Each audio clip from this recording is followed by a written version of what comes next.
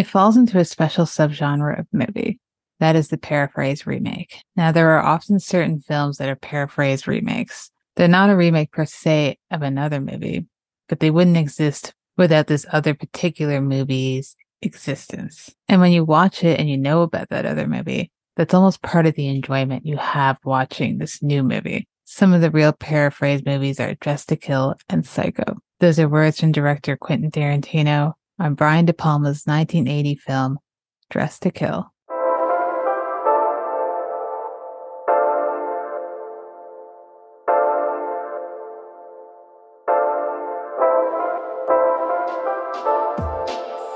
Seeing Faces in Movies is a podcast where each month I focus on the works of a different director or cinematographer, and each week I invite a guest on to discuss the film and the artist's filmography. Today we're talking about Dressed to Kill. So a quick synopsis of the film is, a mysterious blonde woman kills one of a psychiatrist's patients, and then goes after the high-class call girl who witnessed the murder. The film stars Michael Caine as Dr. Elliot, Angie Dickinson as Kate Miller, Nancy Allen as Liz Blake, Keith Gordon as Peter Miller, and Dennis Franz as Detective Marino. It's written by Brian De Palma, directed by Brian De Palma, cinematography by Ralph D. Bode, edited by Gerald B. Greenberg, and music by Pino Donaggio. Before we get into the conversation, I just wanted to say thank you to everyone for listening to Seeing Faces in Movies, whether you're a new listener or a returning one. I appreciate you being here. As this is an indie podcast, sometimes we might run into some audio or tech issues. And in this episode, you'll notice my audio is a little different than usual. I didn't realize my mic had disconnected until it was time to edit. I chose not to re-record because I didn't want to lose the magic from our original conversation about the film. So close your eyes. Unless you're driving, then please don't do that. But close your eyes and imagine you're listening to a fuzzy, long-distance phone conversation between two great friends on an amazing film. And join us as we put on our best wigs and get dressed to kill. So today, my guest is a repeat guest, and I would have no other person with me to open up Brian De Palma month. And you'll recognize her name from a past episode we did on Claire Denis' Trouble Every Day. But today I have Eugina Gelbelman with me. Thank you so much for coming back. Thank you for having me back. No, I mean, I am so excited to talk about today's film with you. It's like, I've already liked this film, but on this specific rewatch, I was like, I love this movie and I love this man. And I can't wait to talk to you about this film. I won't force you to reintroduce yourself. I think everyone should go back to listen to the Trouble Every Day episode. It's a great episode. You can learn more about her work. And I'll put it in the show notes again as well. But I know you watch a lot of films. Is there any that you've watched in recent weeks, months that you would recommend, like 3 of them to the audience and myself? Well, I agree with you. I don't need an introduction. I'm just kidding. I've watched so much shit that it gets all muddled in my mind. So sometimes I had to check my letterbox to find out what I watched recently. But Night Moves.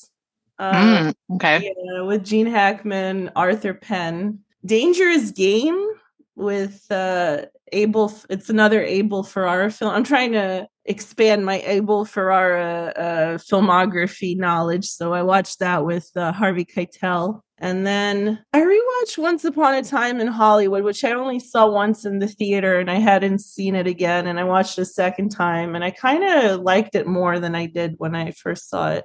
So those are the 3 movies. I feel they're in a similar, maybe not Dangerous Game, but definitely Once Upon a Time in Hollywood and Night Moves are like noirish films. And Dangerous Game is more like an Abel Ferrara therapy session or whatever it was. Dangerous Game was interesting. It like plumbed some psychology about men and women, and Madonna was like decent, it kind of good in it almost. I was like, wow, Madonna's not bad in this. And Harvey Keitel was amazing as usual. You know? Yeah. Night Moves I have seen, and then Once Upon a Time in Hollywood, I genuinely like that movie. Yes. Like it's one of those, I did see it in the cinema when it came out, and I then watched it afterwards during the pandemic. And yeah, it's long, but it merits the time. It's the storytelling in that movie. He could have retired on that one. I know he has one more, but he really could have retired. Not that I'm saying retire, bitch, but I'm just like, retire, bitch. I'm just like, he could have, and that would have been like an amazing end. That's a good sell to get Quentin on this podcast. Retire. Right?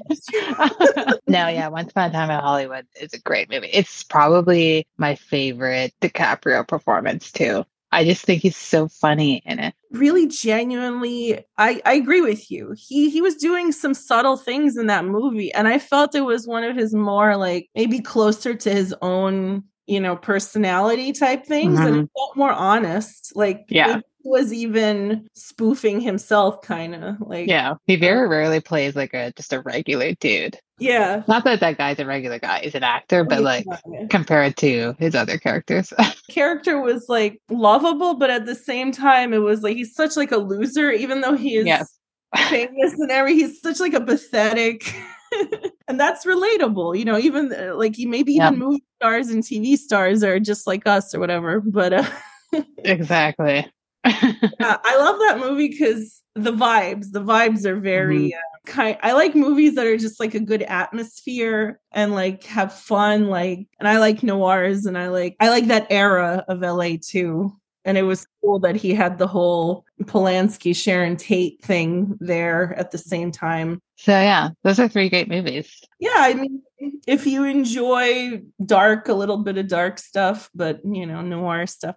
I didn't understand Night Moves at all. Like that movie, the plot of that movie, I didn't get it at all. Okay, I'm glad that you said that because a lot of people love that movie and I don't dislike it, but I don't love it. I probably need to watch it again, but I was like, I don't know what's happening. And at some point, my favorite part of that movie is when Hackman is just in bed eating fondue.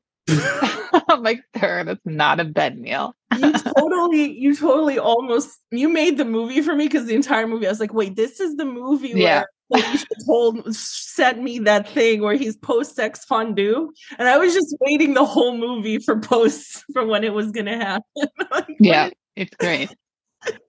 Only Hackman could do that. Like that movie, it's almost like the plot is irrelevant. Like I was waiting for something to coalesce. Like at least with Once Upon a Time in Hollywood, like it all starts to make sense. With Night Moves, it makes even less sense. You get at the end, like, what was happening at all? But I just like Gene Hackman so much in that movie. I like his outfits. I like how they shoot him. Like I like the cinematography, the vibes again, like it coasts on vibes in a very fun way. So I don't know. It's just kind of like, also I used it as sort of inspiration for whatever as like aesthetic 70s inspiration for whatever the hell I'm trying to write. So I don't know. Oh, nice. That's my favorite era of American. A cool guy in a cool like jacket driving a cool car. What else do you fucking want in a movie, Absolutely nothing. That's all I want. Well, I'm ready to get into Dress to Kill, if you are. Yeah. The tagline for Dress to Kill is, every nightmare has a beginning. This one never ends. That's funny. It makes it sound like it's extreme slasher movie. It does.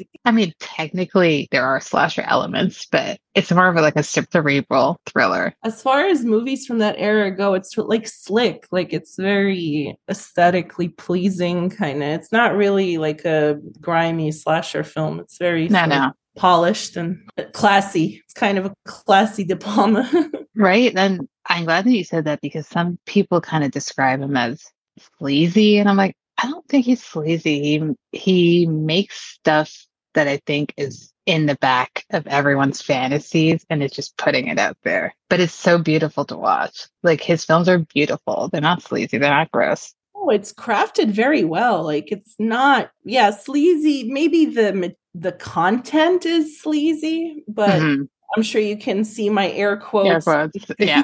You can hear my air quotes, but maybe the content is slightly sleazy, but it's not done in it's very slick and beautiful, and the cinematography is amazing, and the production design is amazing. The music is good. Like it's all on all levels. It's very high quality. stuff he's doing. He's not slacking off. He's not making a B film. This is like an A grade, top-notch film. Like maybe B movie content, like genre content, but extremely at a high artistic level. That's what I aspire to do, to be honest. I know. He's like my inspiration for if I ever make a film. I think Dress to Kill is maybe, for me, one of the most perfect erotic thrillers, right next to Basic Instinct. Like it's Basic Instinct and Dress to Kill. Those are the two, like top of the game. Yeah. And not to get too much into it, because I definitely will be doing a month on him, but Verhoeven is another one who just knows how to do this thing properly. Yep. And Adrian Lynn with Fatal Attraction. Yes. He also did 9.5 Weeks too, right? And incredible. I want to rewatch 9.5 Weeks. Wow, that's a movie. That was a fun time. People used to have fun, for a while. They really did. That's in the 80s. Everyone was on coke. Exactly. They used up all the fun. They really did. They left us all with just depression.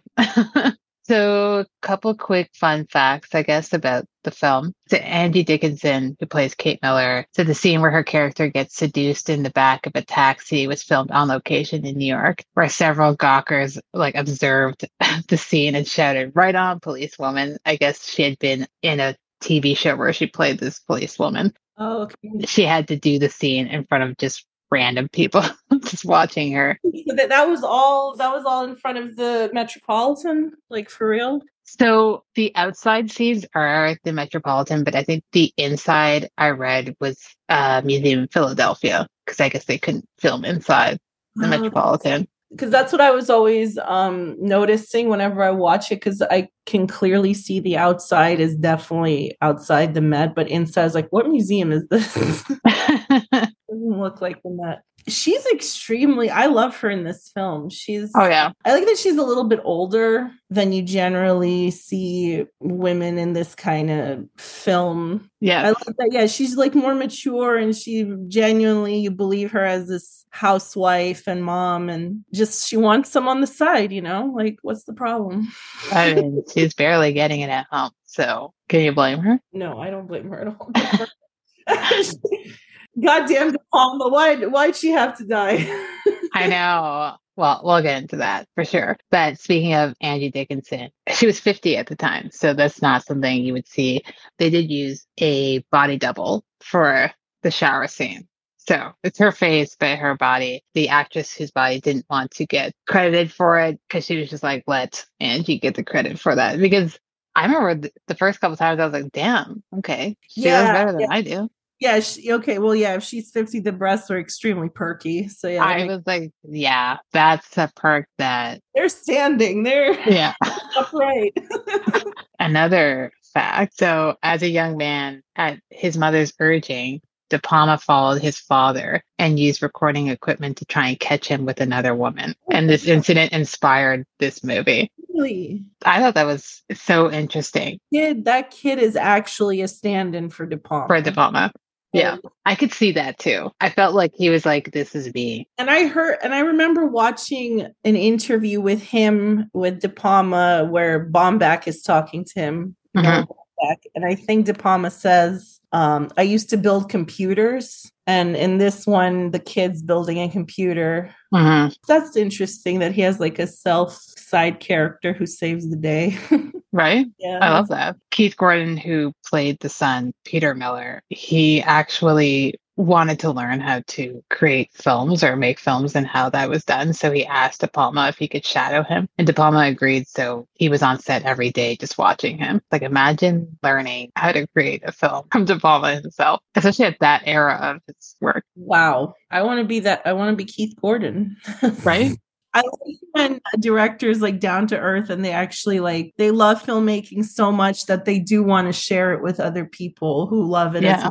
I don't like when they're like elitist about it. Like, oh, I'm such a genius. You could never even stand near me. Like, I don't like that. Like, you were in this position at some point in your life. Exactly. Everyone stars, So in the late 70s, De Palma wrote a screenplay based on Gerald Walker's article, Cruising, but he was unable to obtain the rights to the material. And Cruising eventually went to Friedkin, who directed it. De Palma used some of the elements from this Cruising screenplay he wrote for this film. Oh, And they both nice. came out the same year, oddly enough, 1980. What? Cruising. Oh my God. I love cruising. Yeah. I love that movie. It's That's a a fun lot. movie. It's a lot. I like movies where you're like, wow, this is a lot. Favorite fun fact about Cruising is that as research for Cruising, like Friedkin and his main crew would just go trolling the meatpacking district to all the gay clubs, all the leather clubs. Are you sure how much of that was research and how much of it was just wanting to troll a gay club? Exactly that. Because I think when they had to shoot inside the club, he had to wear the costume, dress up. Yeah. So he was like in a jockstrap or whatever it was, and he's like, no one was talking to me.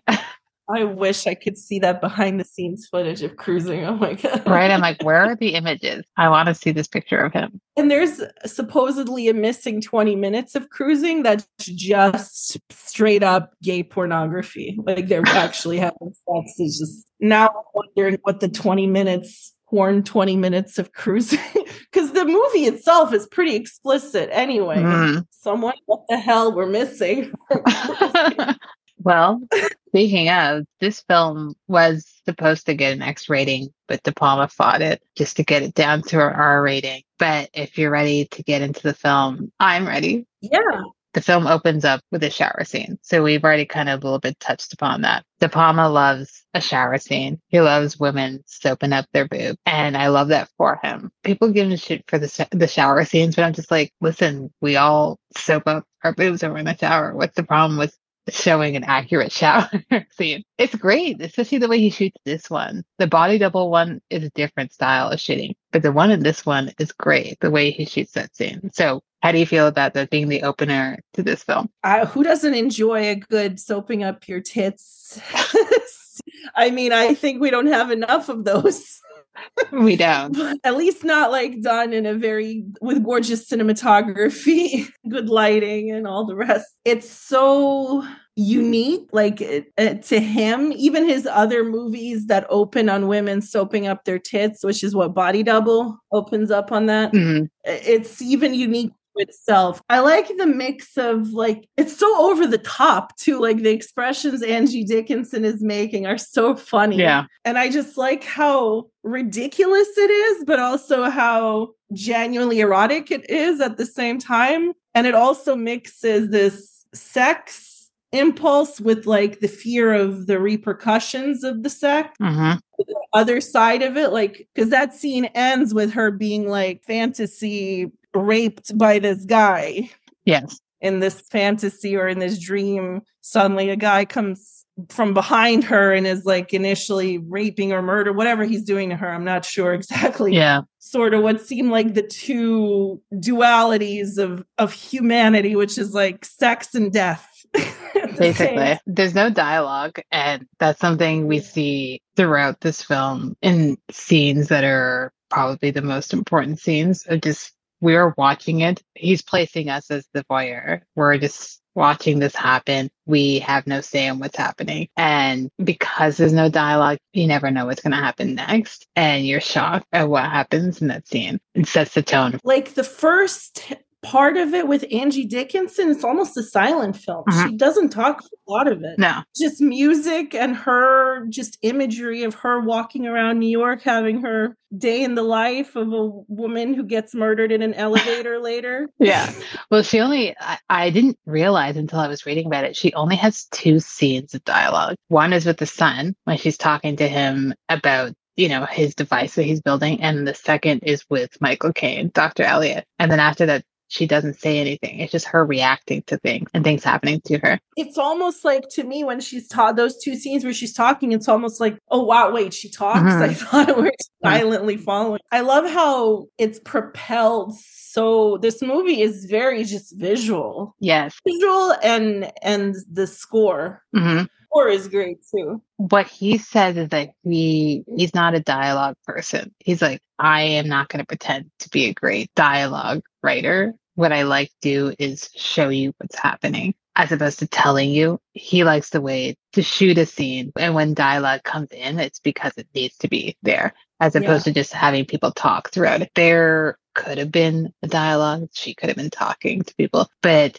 it would not have had the same effect as her not saying a single word and it's a 9-minute long sequence. Yeah, this movie has sequences without a lot of long sequences that are like iconic. So the museum one, the opening, the subway one. There's so many like iconic like imagery sequences that I think stayed in my mind, because the first time I saw this movie, I was like, I don't know, a teenager. And then I didn't see it again for a long time, but always in the back of my head was like, it even inspired me to write my own stuff. I was like, that museum thing, so amazing. Like, it's so, I love how sexy the whole, like, is sexy, the concept of like picking up a woman in a museum is. Right?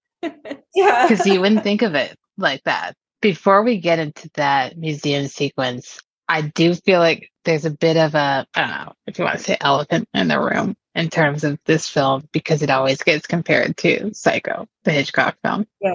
I'm going to read just a quick quote from the New York. They say he borrows a narrative energy from classic Hollywood movies, a feel for the balance of the script and for the spring-loaded dovetailing of scenes that gives his films a relentless forward motion.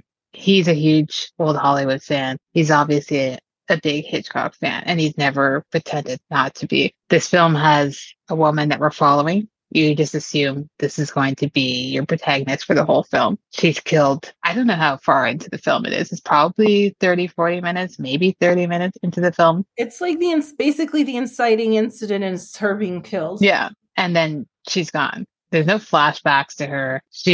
We're done with her. And then you get that parallel in Psycho as well, where Marion Crane, she's killed. Yeah. And you're like, okay, she's gone. We're no longer following. But he did say, for this film specifically, he said, my style is very different from Hitchcock's. I'm dealing with surrealistic, erotic imagery. Hitchcock never got into that too much. Psycho is basically about a heist. A girl steals money for her boyfriend so they can get married. Dress to Kill is about a woman's secret erotic life. And if anything, Dress to Kill has more of a Buñuel feeling to it. So have you seen Belle de Jour, Buñuel film? Yeah.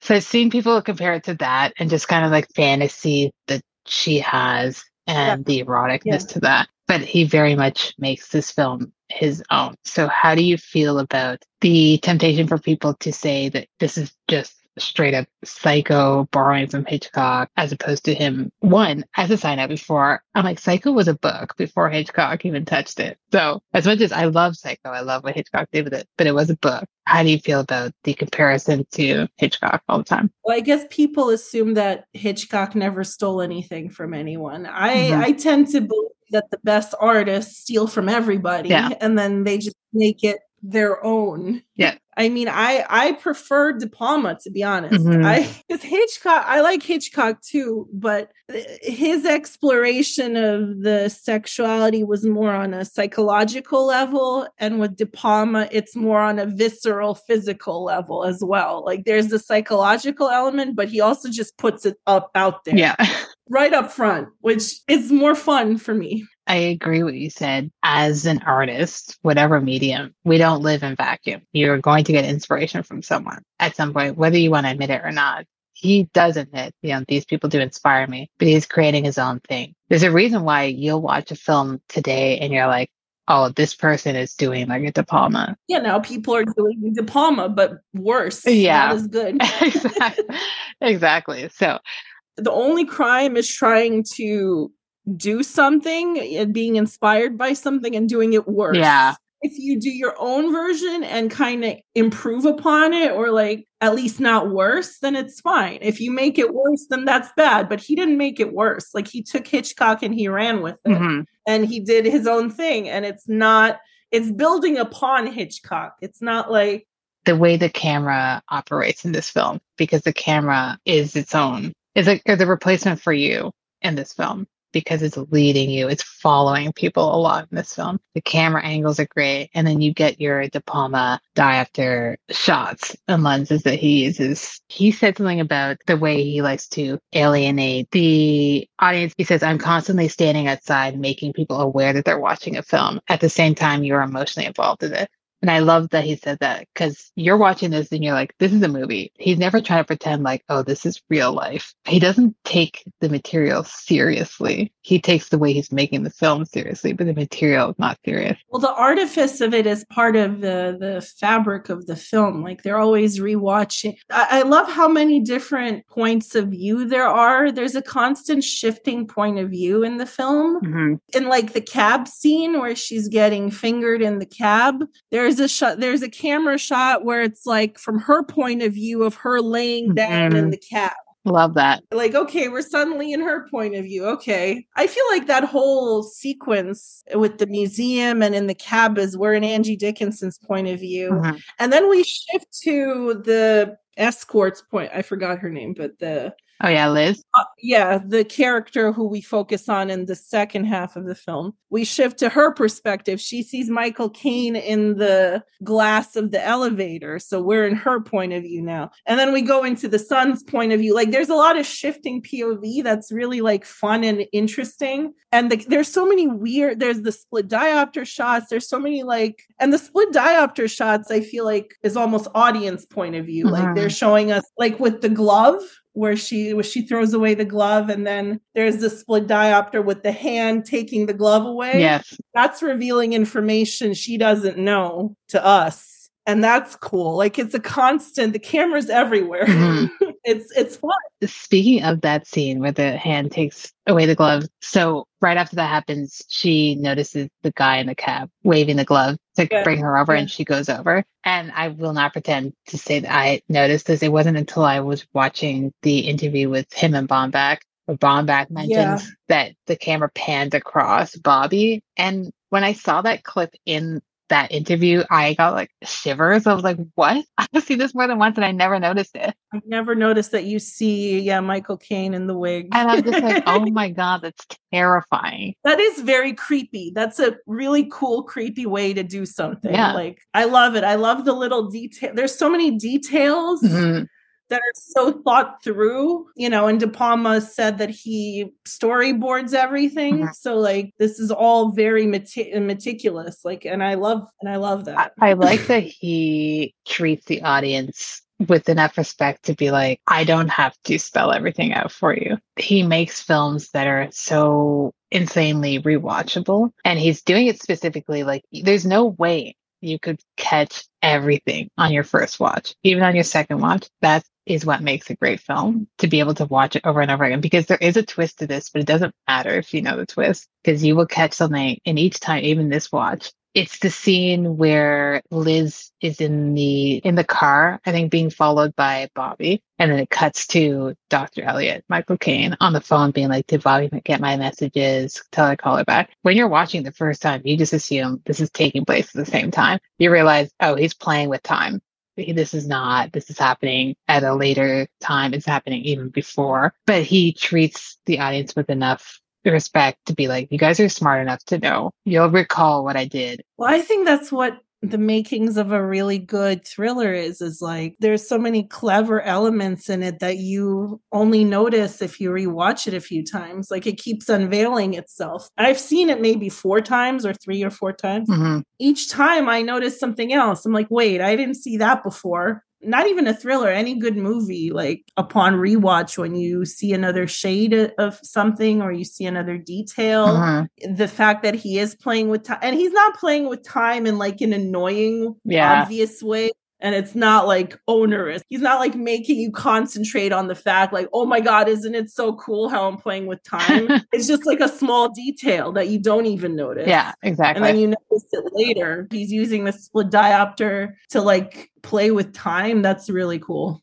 I just love the way he shoots his films, and it's just so amazing to watch what he's doing and being able to also provide us with a story that's captivating. And the pacing is just so good in this movie. Like, it could be longer. It's like a tight, I think it's an hour and 40, and it just goes by so quickly because you're just so engrossed in everything that's happening. So entertaining. Mm-hmm. Sucks you right in, and you don't get sucked back out until it's over. Yeah. There's maybe a few scenes that like maybe I wasn't as invested in. Like, I don't care so much about the kid, even though the kid is an important place. I didn't need like I get it. He's part of the whole thing. Yeah. But, you know, if it didn't have the kid, it wouldn't matter to me. But it has the kid because it's part of the plot, so that's fine. Yeah, he adds on to like the voyeur element. It's pretty much about the three blondes, essentially. Four, I guess Michael Caine's also blonde, Yeah. you know, when he's playing the doctor. Where I wanted to move it to was kind of the camera, which we've already talked about, but as acting as kind of like an unreliable narrator. So we kind of talked about that with the camera jumps. What he's doing is creating a narrative with the camera and using it as a way to sometimes mislead you onto things, being like, oh, this is where it's going. We've already talked about this, but there's no way you would think that Angie Dickinson is going to die. Even in the elevator, you're like, maybe she's going to survive. No, she's dead. Okay. If you want to go back a bit before she even gets into the elevator, after she wakes up at the guy's place, there's two instances that are kind of misleading. She sees the doctor note that this guy has multiple STDs. She's shook out of her mind. She's like, what? That was funny. I always laugh at that part. Yeah, I would have been like, wow. So I'm being punished immediately. As she's leaving, she also remembers she doesn't have her wedding ring. So now she has to try and figure out, oh, I'm in the elevator. I need to go back up to this guy's place. And you're thinking, okay, she's going to go back to get the ring. She's going to have to confront this guy and being like, sir, one, you didn't tell me. Two, this is reckless behavior. And three, you just have these papers out in the open for all to see. Here's my paperwork of my syphilis. He's like, well, I guess I wasn't hiding it, you know, but that doesn't happen. Obviously, she doesn't make it outside of the elevator. There's a lot of instances of the camera just misleading you in a different way. One thing about the elevator, narratively, how he's really punishing her character in like mean ways. Like if she didn't go back up for the stupid wedding ring, she wouldn't have gotten murdered. Yeah. I like that tension of like, God damn it, woman, you know, if only you just like been like, okay, I guess my wedding ring's gone. Yeah. And the girl staring at her in the elevator too. There's like a lot of things happening in a very short space of like just her going back up to get her wedding ring. A lot of tension. It is tense when Bobby gets into the elevator. It's because of the way she's dressed and the sunglasses and just the awful wig that you're like, I don't trust this woman already off the bat. But she could have just been some regular weirdo kind of woman in the elevator. But immediately, not only is this person in here, but the elevator is stalling. So that you're like, okay, something's about to happen. And it's pretty gruesome to be killed with a straight razor. I'm trying to remember the first time I saw it, I really was shocked that she was killed like right off the bat. I was like, wait a second, isn't she the main character? Like, why are we killing her? And yeah, I the first time I watched it, I wasn't aware that it was Michael Caine. Like I had no idea. But that's another scene where it's silent. There's no words being, because there's no need. What is she going to do? And you have the slow motion of, what's her name? The prostitute? Liz. Of Liz, like seeing the hand with knife come down and the blood and her hand reaching out, and it's slow motion and the music, and it's so just perfectly. And then it's the really creepy shot at the end of that scene where it's her hand coming out of the elevator and they're just pushing on the hand. That's a creepy image. So yeah, it's just shit. That's what you call a well done slashing thriller.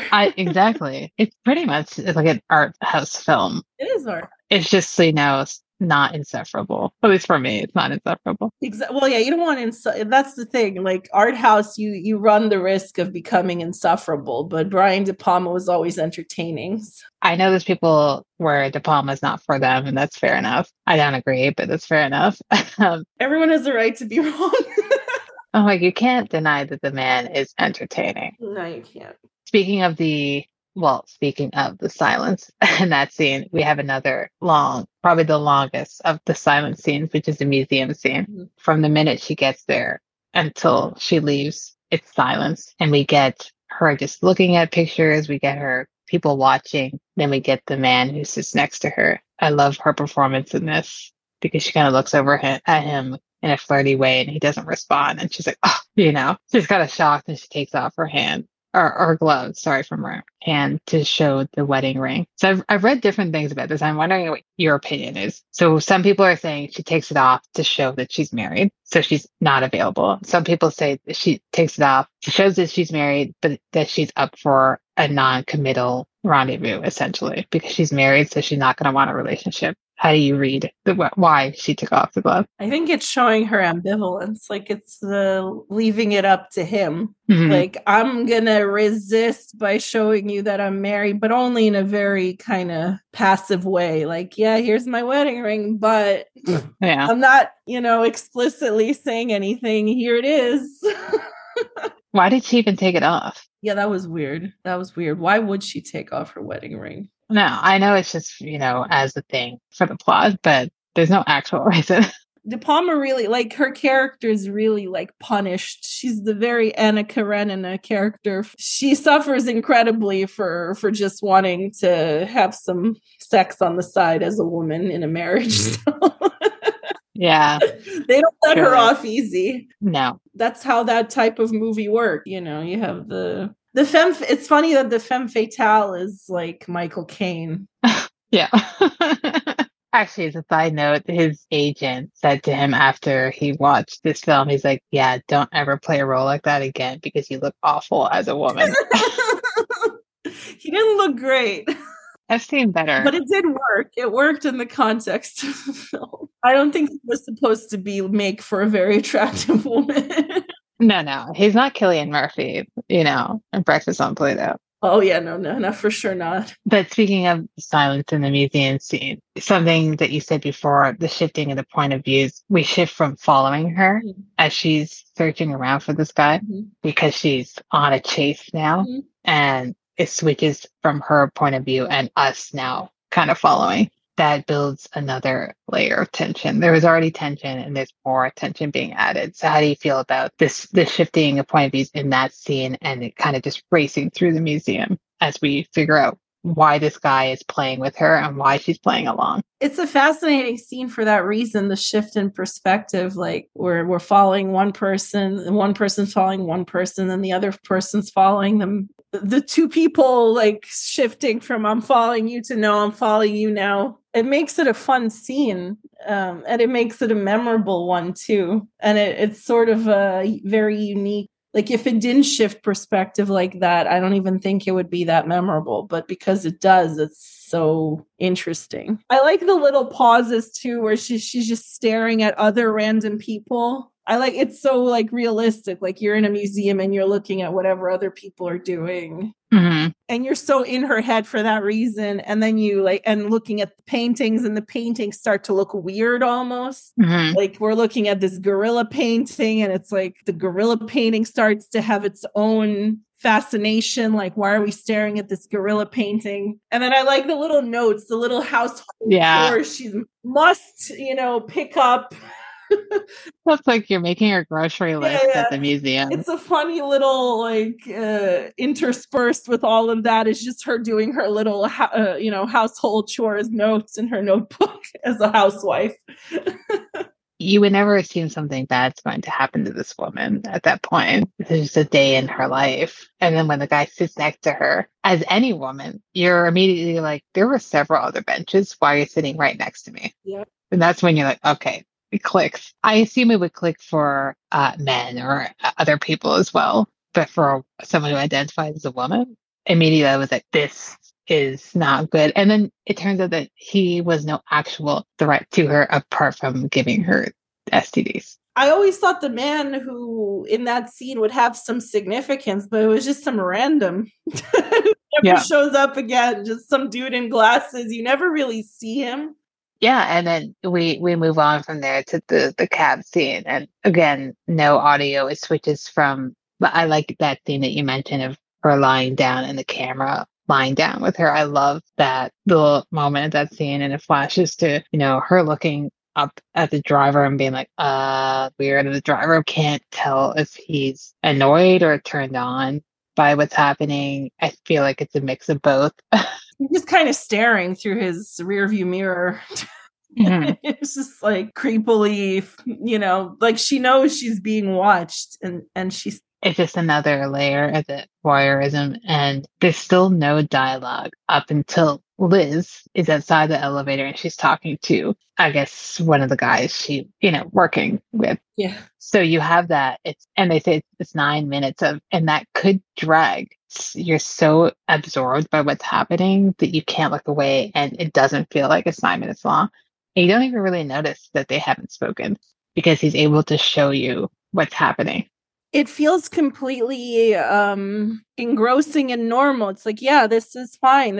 No one's talking. The music helps and stuff to really move it along and to keep you engaged. It's very well edited. Like it very smoothly transitions from one thing into the next. And it's almost weird when people start talking. It's like, oh, wow, people talk in this movie.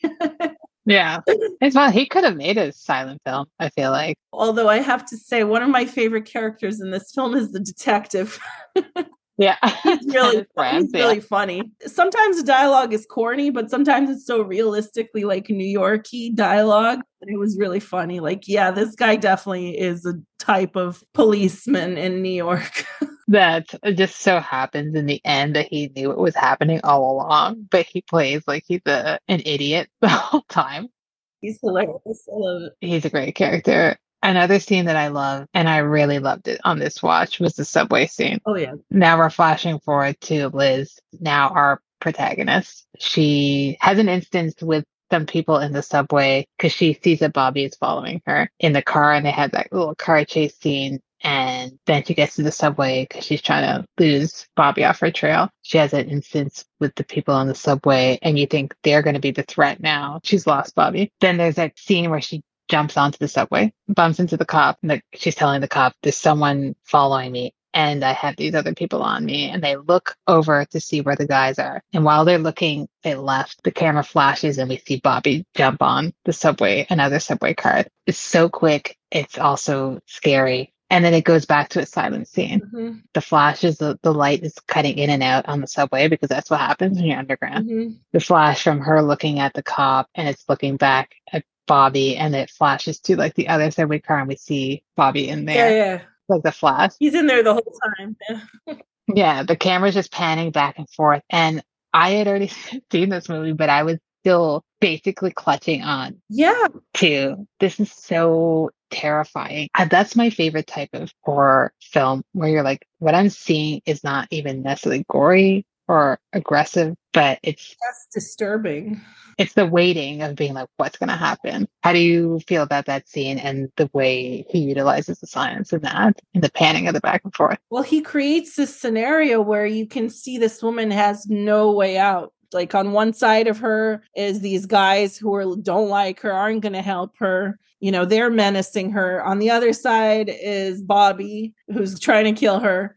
And on the third side is the police detective who's just kind of staring at her weirdly. It's clearly not going to help her. Yeah. And the look on his face is actually as disturbing to me as anything in that scene, because it's like, that guy did a good job, because I was like, is he going to arrest her? Is he going to help her? Is he going to... What's this guy? Why is he staring at her with this weird like expression on his face? But yeah, she's like cornered from all sides, and you're just sitting there with her in the subway. Like, and the fact that the kid bails her out is like this Deus ex machina or whatever. But if the kid wasn't there to bail her out, I mean, she's basically the whole time you're like, oh, she's done for. Like, this is not going to get out of. Well, yeah, because we've already seen it happen to someone else, because we're like, well, maybe we have a third. Yeah, there's person a third. We're gonna be It's going to be one woman, two women. Actually, bringing it back to the police officer, I'm glad that you mentioned that, because I did really like his performance, because the way he's looking at her is kind of with a weird side eye. Yeah. And you almost think maybe he sees that Bobby's there, and he's just like, I don't know what the deal is here, because he did mention there was a blonde following, and you're thinking that maybe he's just trying to suss out the situation, and then he leaves, so you realize, oh no, he never saw. You can clearly see his eye line that he does kind of see Bobby. That is weird, that like he is looking at Bobby, and yet he's not moving to help her. So that is an interesting element of it, because like the eye line clearly at one point, it's like, oh wait, he sees that he's standing there. Yeah. The policeman in on it, like, why are they? Even just thinking about that scene. It's so creepy. It's just so well done. I love that scene. I love the museum scene as well, but the subway scene is probably my favorite only because it just made me sweat so much that I was like, I'm going to vomit, I think. It harnesses kind of all of the elements of living in a city and what are all the like almost like these are normal fears at night, living in a city at night. You're taking the subway at night. You're in the elevator at night, you know, you're meeting with strange men. No one's going to help. Like New York's the type of city where probably no one is. I like how when she's running through the subway, no one even like, there's no way anyone's helping her on that subway. See a woman being chased. They're like, okay, I guess you're fucked. Good luck to you. But it's so realistically like that is like the fear of being a woman alone at night running through New York. Like, oh shit. That's like the basis of the film, though. It's the fears that women have to deal with on a daily basis. They're realistic fears. Like this isn't made up stuff. This is like, yeah, creepy men on a subway. Yes, like Bobby set aside. That's just one of issue to your night on a subway home. He'll be like, okay, yeah, now I have someone else trying to murder me. You did mention the film punishes Kate at the beginning. Yeah. That brings me to something, the inevitable, what De Palma gets accused of a misogynist. And this film being misogynist. I don't know how you feel. I'll let you talk about it, and then I'll talk about how I feel. I feel like we're probably on the same wavelength. He is misogynist, and there are misogynist elements to it. But you know what? It's fun. I don't care. I notice it, and as a woman, it maybe kind of on a subliminal level bothers me. Like, did she really need to get cut up for all that? But it's also entertaining, and it's realistic, and I forgive I guess I just if you want to enjoy a movie sometimes by these older guys, you just gotta forgive the misogyny and move on. And it's easy to forgive it because the movie's so entertaining. Like, who cares, you know, like whatever. Exactly. It's, I don't know how to say this. It's just the one character who's being punished in a way. And we have another woman who's a sex worker who's not totally, yes, she's being followed in her life in the uproar, but she comes out kind of the hero. She comes out at the end of it. She's fine. I think that, yes, there are misogynistic elements to it, but I don't think that anything he's saying is unrealistic. Yeah. Because all these things, they might not all happen in the space of 10 minutes to someone, you know, finding out you have multiple STDs and being murdered on an elevator. Yeah. You know, it's heightened reality, but those are, as we said, those are real fears that women had to deal with. And he's making a movie, you know, it's a movie. Yeah. But I don't think that he actively hates women. No. That's just my opinion. I don't think he's sitting there being like, I'm going to punish her for this reason. Listen, it's not irreversible. Like, that guy hates women. But people don't accuse it. At least I've never read people accuse him of the same thing they accused De Palma of. Maybe because he's French, so they just decide whatever. It goes with the territory, but that's true. You know, there's much worse than De Palma. I mean, I know we always bring it up, but there's Catherine Breillat also. She's more misogynist. Probably hates women too. I think she does hate women. Yeah. For being a misogynist, enough of his films are centered around women and women experiences in like an interesting way. So yeah. And he gave Angie Dickinson this role of being sexual and all that stuff, and she's 50, and that was fun. And like, you know, he's not. Yeah, I think it's going really, really searching for something to hate to be focused on any kind of De Palma misogyny, like whatever. I'm glad we agree on that. I know we did, but just wanted the listeners to know. I mean, it's some of his stuff is woman coded, like. Oh, yeah. Like this movie. This movie was very woman. I feel like most of his films have female leads. Also, the woman playing Lexi, she was in Blowout, also being chased by a killer. That was his wife at the time. Oh, she was his wife. Okay. Yeah. She's good. She's fun. I think she's fun too. She adds like a layer of lightness to it, even though there's... She's like earthy. She's realistic. Mm-hmm. And I can believe her as this. And I like her interactions with the detective. They're fun together. As long as we're having a good time, Well, I think that brings us to now the reveal. So now we've had Bobby chasing multiple people, namely the two women. There are hints throughout that obviously Michael Caine, Dr. Elliot's involved in some way. Doesn't shy away from that. You just don't know what to extend. Yeah, you think it's a patient of his. Yeah, exactly. And that he's hiding them, he's protecting them for some sort of reason. Even when he goes to see the doctor, who is the doctor of Bobby. And it's not until the second viewing that you're like, oh, you're looking at the doctor's face and reading his acting and being like, oh, he knows who this is. But on first watch, you just like, he seems suspicious. They successfully diverted me until the end to not knowing it was him. Goes to Dr. Elliot's place to seduce him so that she can get to the patient list. And there's a couple scenes where they flash at him looking at himself in the mirror on his little desk. There's like two specific scenes like that. And you're like, okay, something sinister is going to happen, but you don't know what. You get the switch of it, him being Bobby. I was like, what?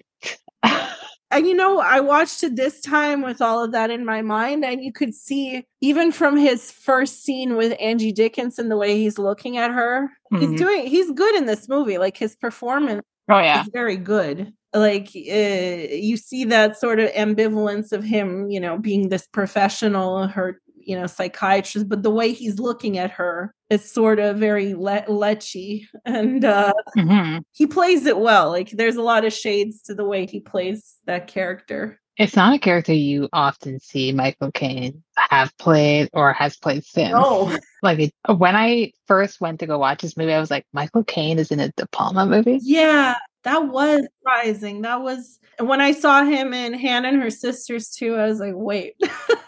He's a great actor. Some of his early stuff is really interesting that he did. Yeah, he's great in this movie. And then once you get that reveal, you kind of, as the audience, you kind of flash back to being like, oh, these were all the clues of the split personality that De Palma was giving us that you don't latch on to until you get that information. Yeah. And you see the different split things. And he does it right up until the end. It's like, I think on this watch, I was like, oh, he's looking at the mirror because I thought at first it was kind of like he's just looking at himself to be like, okay, I'm doing something bad. I'm going to sleep with this woman. And then he has a smirk on his look to be like, oh, I'm going to switch because it's Bobby taking over at that point. Mm-hmm. And how do you feel about the treatment of split personality and the clues of just the trans elements? Because there is a point earlier where they talk about trans. Yeah, there's on the TV. Yeah. We both watched the same Noah Baumbach interview with De Palma because in that interview, he says that at that time, there was a lot of the news coverage of, I guess at that time it was called transsexuals, but yeah, there was a lot of news about it. And he thought it was like a Jekyll and Hyde type, like being born in the wrong body. It was a Jekyll and Hyde type thing for him. Like that's how he thought about it in terms of this movie. Mm-hmm. So just looking at it that way, the Jekyll and Hyde thing and using the mirrors to like see that. I mean, he does it in a very clever way. Like it's sort of subtle. It's not too obvious. No. And you really have to pay attention to notice it. So I think, yeah, that's the best way to do it. Not being clever about it, like the split personality. It builds up. Like I like how it ramps up. It starts sort of very, you really can't know. I only noticed the way Michael Caine was doing things after the fact of already knowing that he's the guy. I'm like, oh yeah,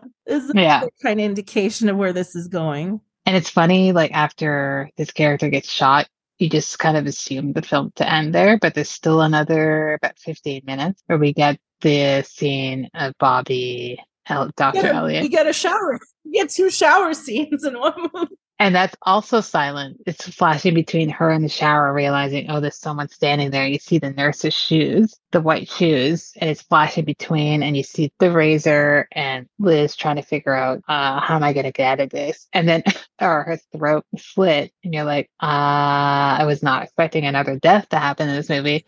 But then she wakes up from the dream. That's fun, though. I just love someone who's having fun with it, but is also extremely capable.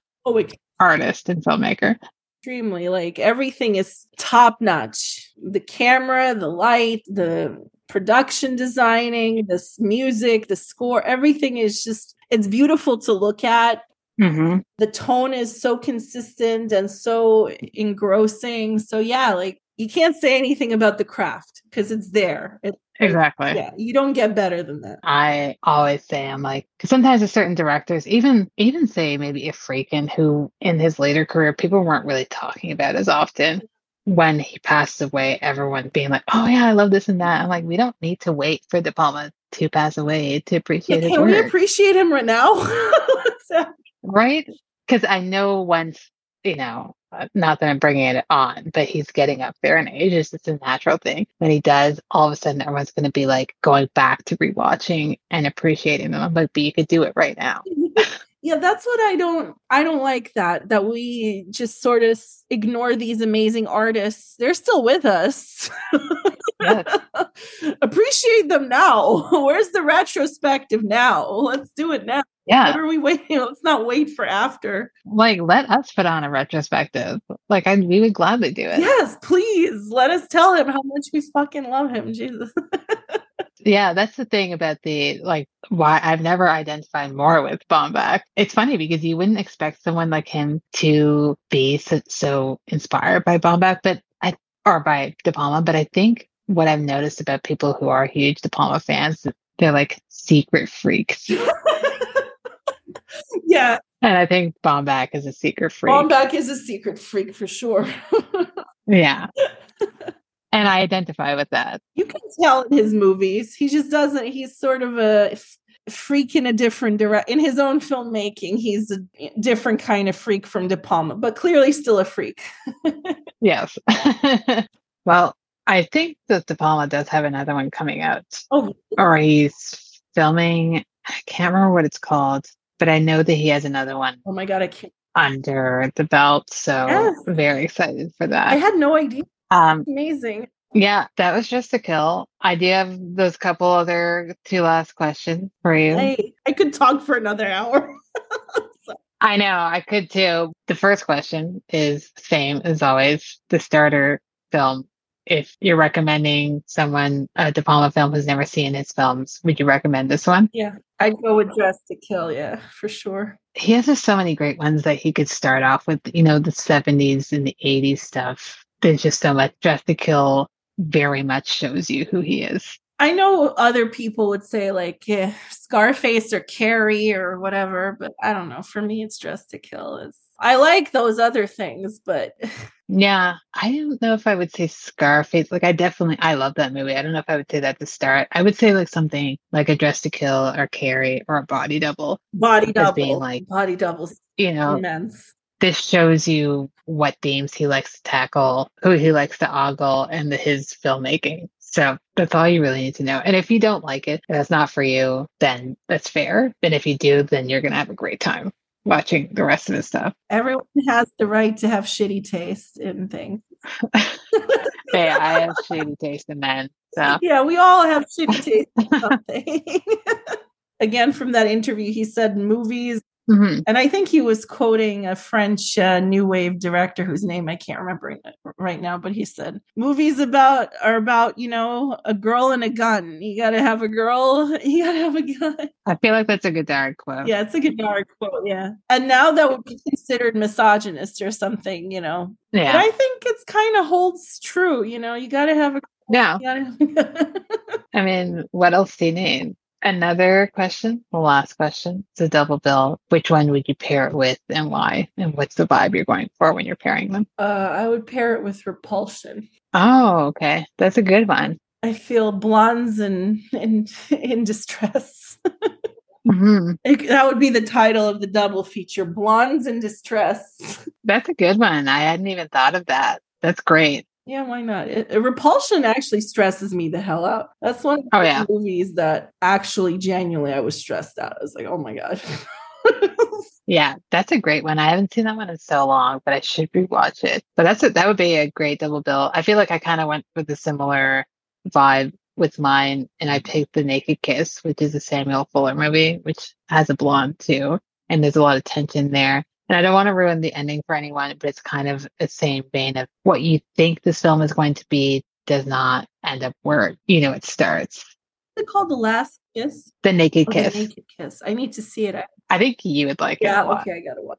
I feel like De Palma definitely loves that movie. Oh, okay, I got it. Like, there's no way it feels like a type of film that he was like, yeah, this is my type of movie. What year was that?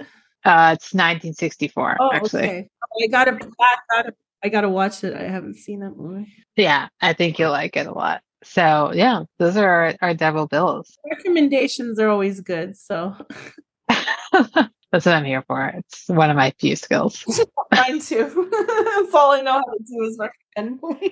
Well, I had such a great time having you on. Thanks for helping me open up De Palma month. I think we hit it off with a banger, and it's going to be great from here. And I thank you so much for your insight and for being as enthusiastic about De Palma as I am.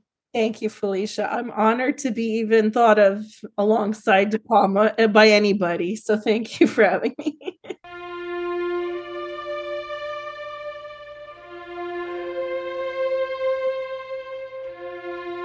Seeing Faces in Movies is an official podcast of the Royal Film Club. It's hosted and edited by Felicia and Roney. Intro music by Lamar Walker. If you like what you heard, let us know at seeingfacesinmovies.com or send us an email at seeingfacesinmovies@gmail.com. And while you're at it, please subscribe and rate the show wherever you listen to your podcast. And stay tuned for our next episode on Blowout.